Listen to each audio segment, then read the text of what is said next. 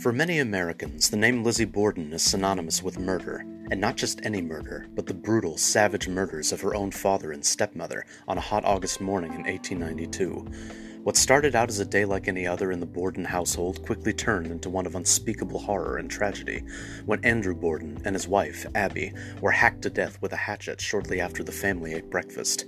To this day, most people remain convinced that Lizzie was the culprit, vilifying her and labeling her as one of the most notorious criminals in American history. However, the question remains, why would she carry out such a heinous crime? Were her actions understandable and even somewhat justified? Could someone else have been involved and or responsible? I'm Chester Sakamoto, your host, and welcome to the History Loves Company podcast, because history is shaped by all of us.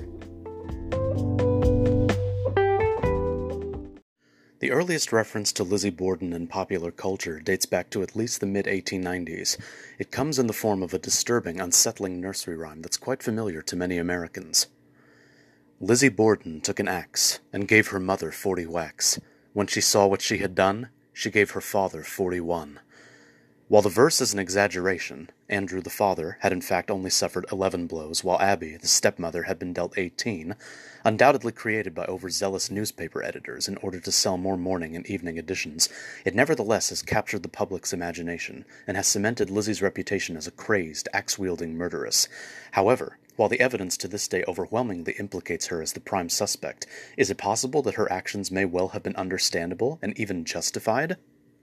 Before we delve into the theory surrounding her motives, let's first pay the Bordens a visit and return to the scene of the crime. The house at 92 2nd Street, now 230 in Fall River, Massachusetts, has all the staples of the iconic American dream home. A picket fence, shutters around the windows, and room enough to comfortably accommodate the 5 people who live within it. Andrew, the head of the household, does quite well for himself and his family, though he has the reputation of being extremely frugal. Having amassed his fortune first through the sale of furniture and caskets, then property development, and, later on, through the direction of several textile mills, he and his second wife Abby look after their 2 young adult daughters, Emma and Lizzie. A live-in maid named Bridget Sullivan, whom the 2 daughters call Maggie, an immigrant from Ireland, lives there as well, performing various household chores and helping the family maintain the property. From the start, the relationship between Lizzie and her stepmother was strained at best, with Lizzie resentfully and condescendingly referring to her as Mrs. Borden. She believed that Abby had married her father solely for his wealth and took great pains to avoid her whenever possible, which may account for the fact that she took to keeping pigeons in the family barn. Arguments between Lizzie and her parents became far more frequent after her father's marriage to Abby, with one fight in particular about a month before the murders causing both Lizzie and Emma to take an extended vacation in the nearby town of New Bedford. Everything, however, would come to a dramatic crescendo on the morning of August 4th, 1892, when tragedy would swiftly and decisively strike the Borden household. The family had just finished eating breakfast. A guest, John Morse, had stayed with the Bordens the previous night and had supped with them that morning before announcing that he would be going into town to buy oxen and visit his niece. He reportedly left about 8:45 a.m., with Andrew himself leaving to go for a walk sometime after 9 a.m. Maggie, the housekeeper, went upstairs to make the sisters' beds. It's believed that between 9:30 a.m. and 10:30 a.m. is when Lizzie murdered her stepmother, with Abby having been cut on the side of her head with a hatchet before being dealt 17 more blows to the back of her skull. During this time, Maggie had fallen asleep taking a nap after tidying up the sisters' rooms. Upon Andrew's return after 10:30 a.m., he inquired about his wife's whereabouts, to which Lizzie said that she'd gone into town. Andrew promptly fell asleep on the living room sofa. As he dozed, Lizzie yet again took the hatchet and killed him, hacking him a good 11 times. Maggie later testified that shortly after 11 a.m., Lizzie called her downstairs, claiming that somebody had come inside the house and killed her father. The local authorities were notified and showed up at the Borden home shortly thereafter. There were conflicting reports from Lizzie from the get-go, whose stories surrounding the murders didn't add up at times. Not only that, but detectives also noted that she was far too calm and collected for someone who had reportedly happened upon the dead bodies of both her stepmother and father. Upon searching the house, they found a few hatchets in the basement, including one whose handle had been broken off with most of the wood removed. It was also covered in dust in a way that, police believed, was perhaps made to look as if it had been untouched for quite some time. Lizzie was confined to her house with her sister, Emma, and Maggie that same night, during which time a police officer reported seeing Lizzie enter her cellar with a pail and kerosene lamp. She emerged some time later and appeared to wash her hands over an outdoor basin.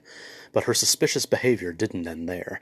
2 days later, when she was officially deemed a suspect in the case, she was seen tearing up an old dress to burn because it was, quote, covered in paint, unquote.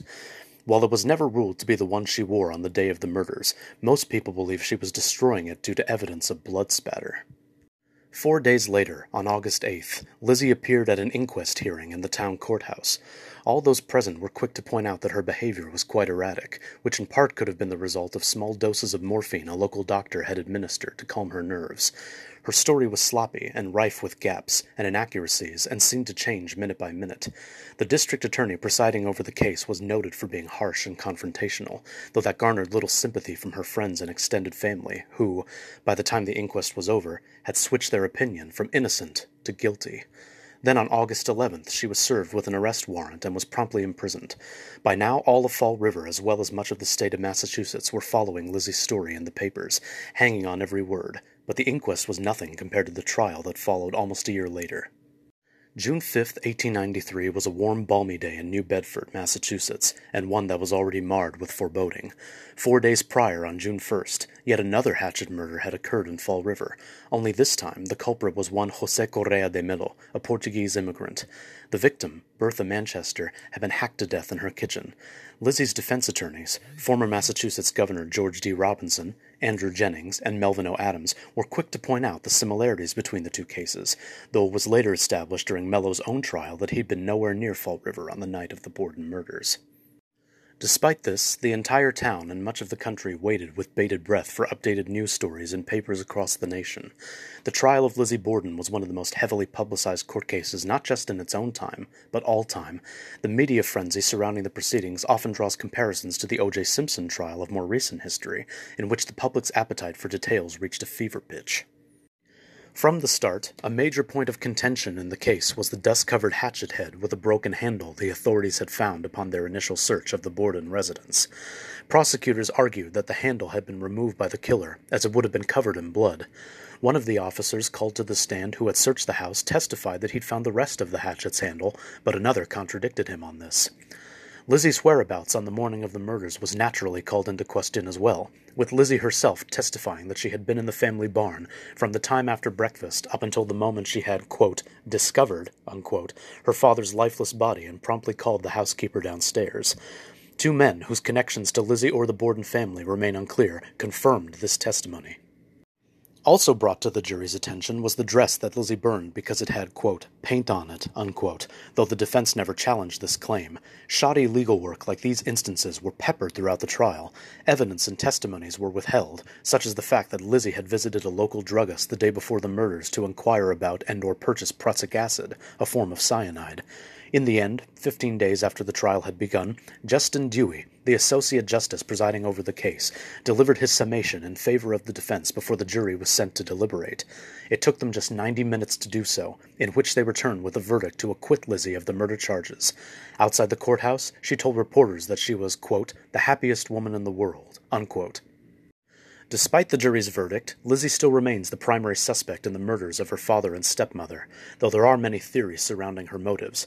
What reason, aside from being a cold-blooded psychopath, could she possibly have had for wanting to kill her parents? In 1967, writer Victoria Lincoln proposed that Lizzie perhaps suffered from some sort of dissociative disorder, and that the murders were carried out during a particularly nasty fit brought on by the disease. Further conjecture has led to another theory that Andrew and Abby Borden may have discovered that their daughter was carrying on an illicit affair. Not with a man, but with a woman, one who may have been a great deal closer to the family than initially thought. Maggie, the housekeeper.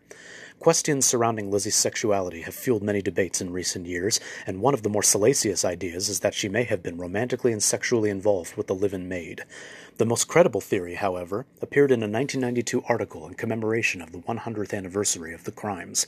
In it, Marcia R. Carlyle of American Heritage magazine offers an even more interesting hypothesis, that Lizzie was the victim of physical and sexual abuse at the hands of her father.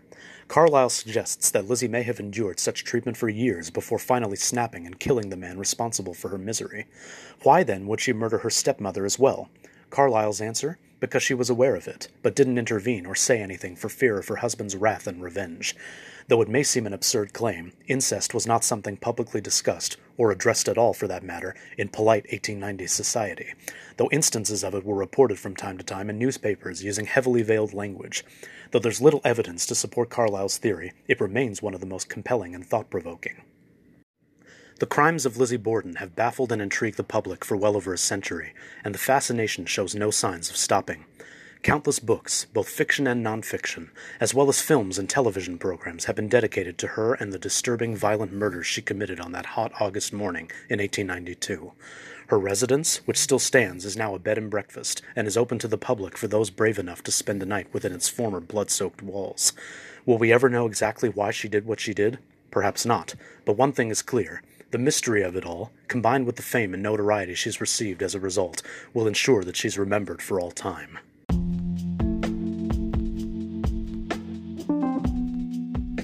Thanks for listening. Be sure to tune in next Thursday and every Thursday for a brand new episode of the History Loves Company podcast, because history is shaped by all of us.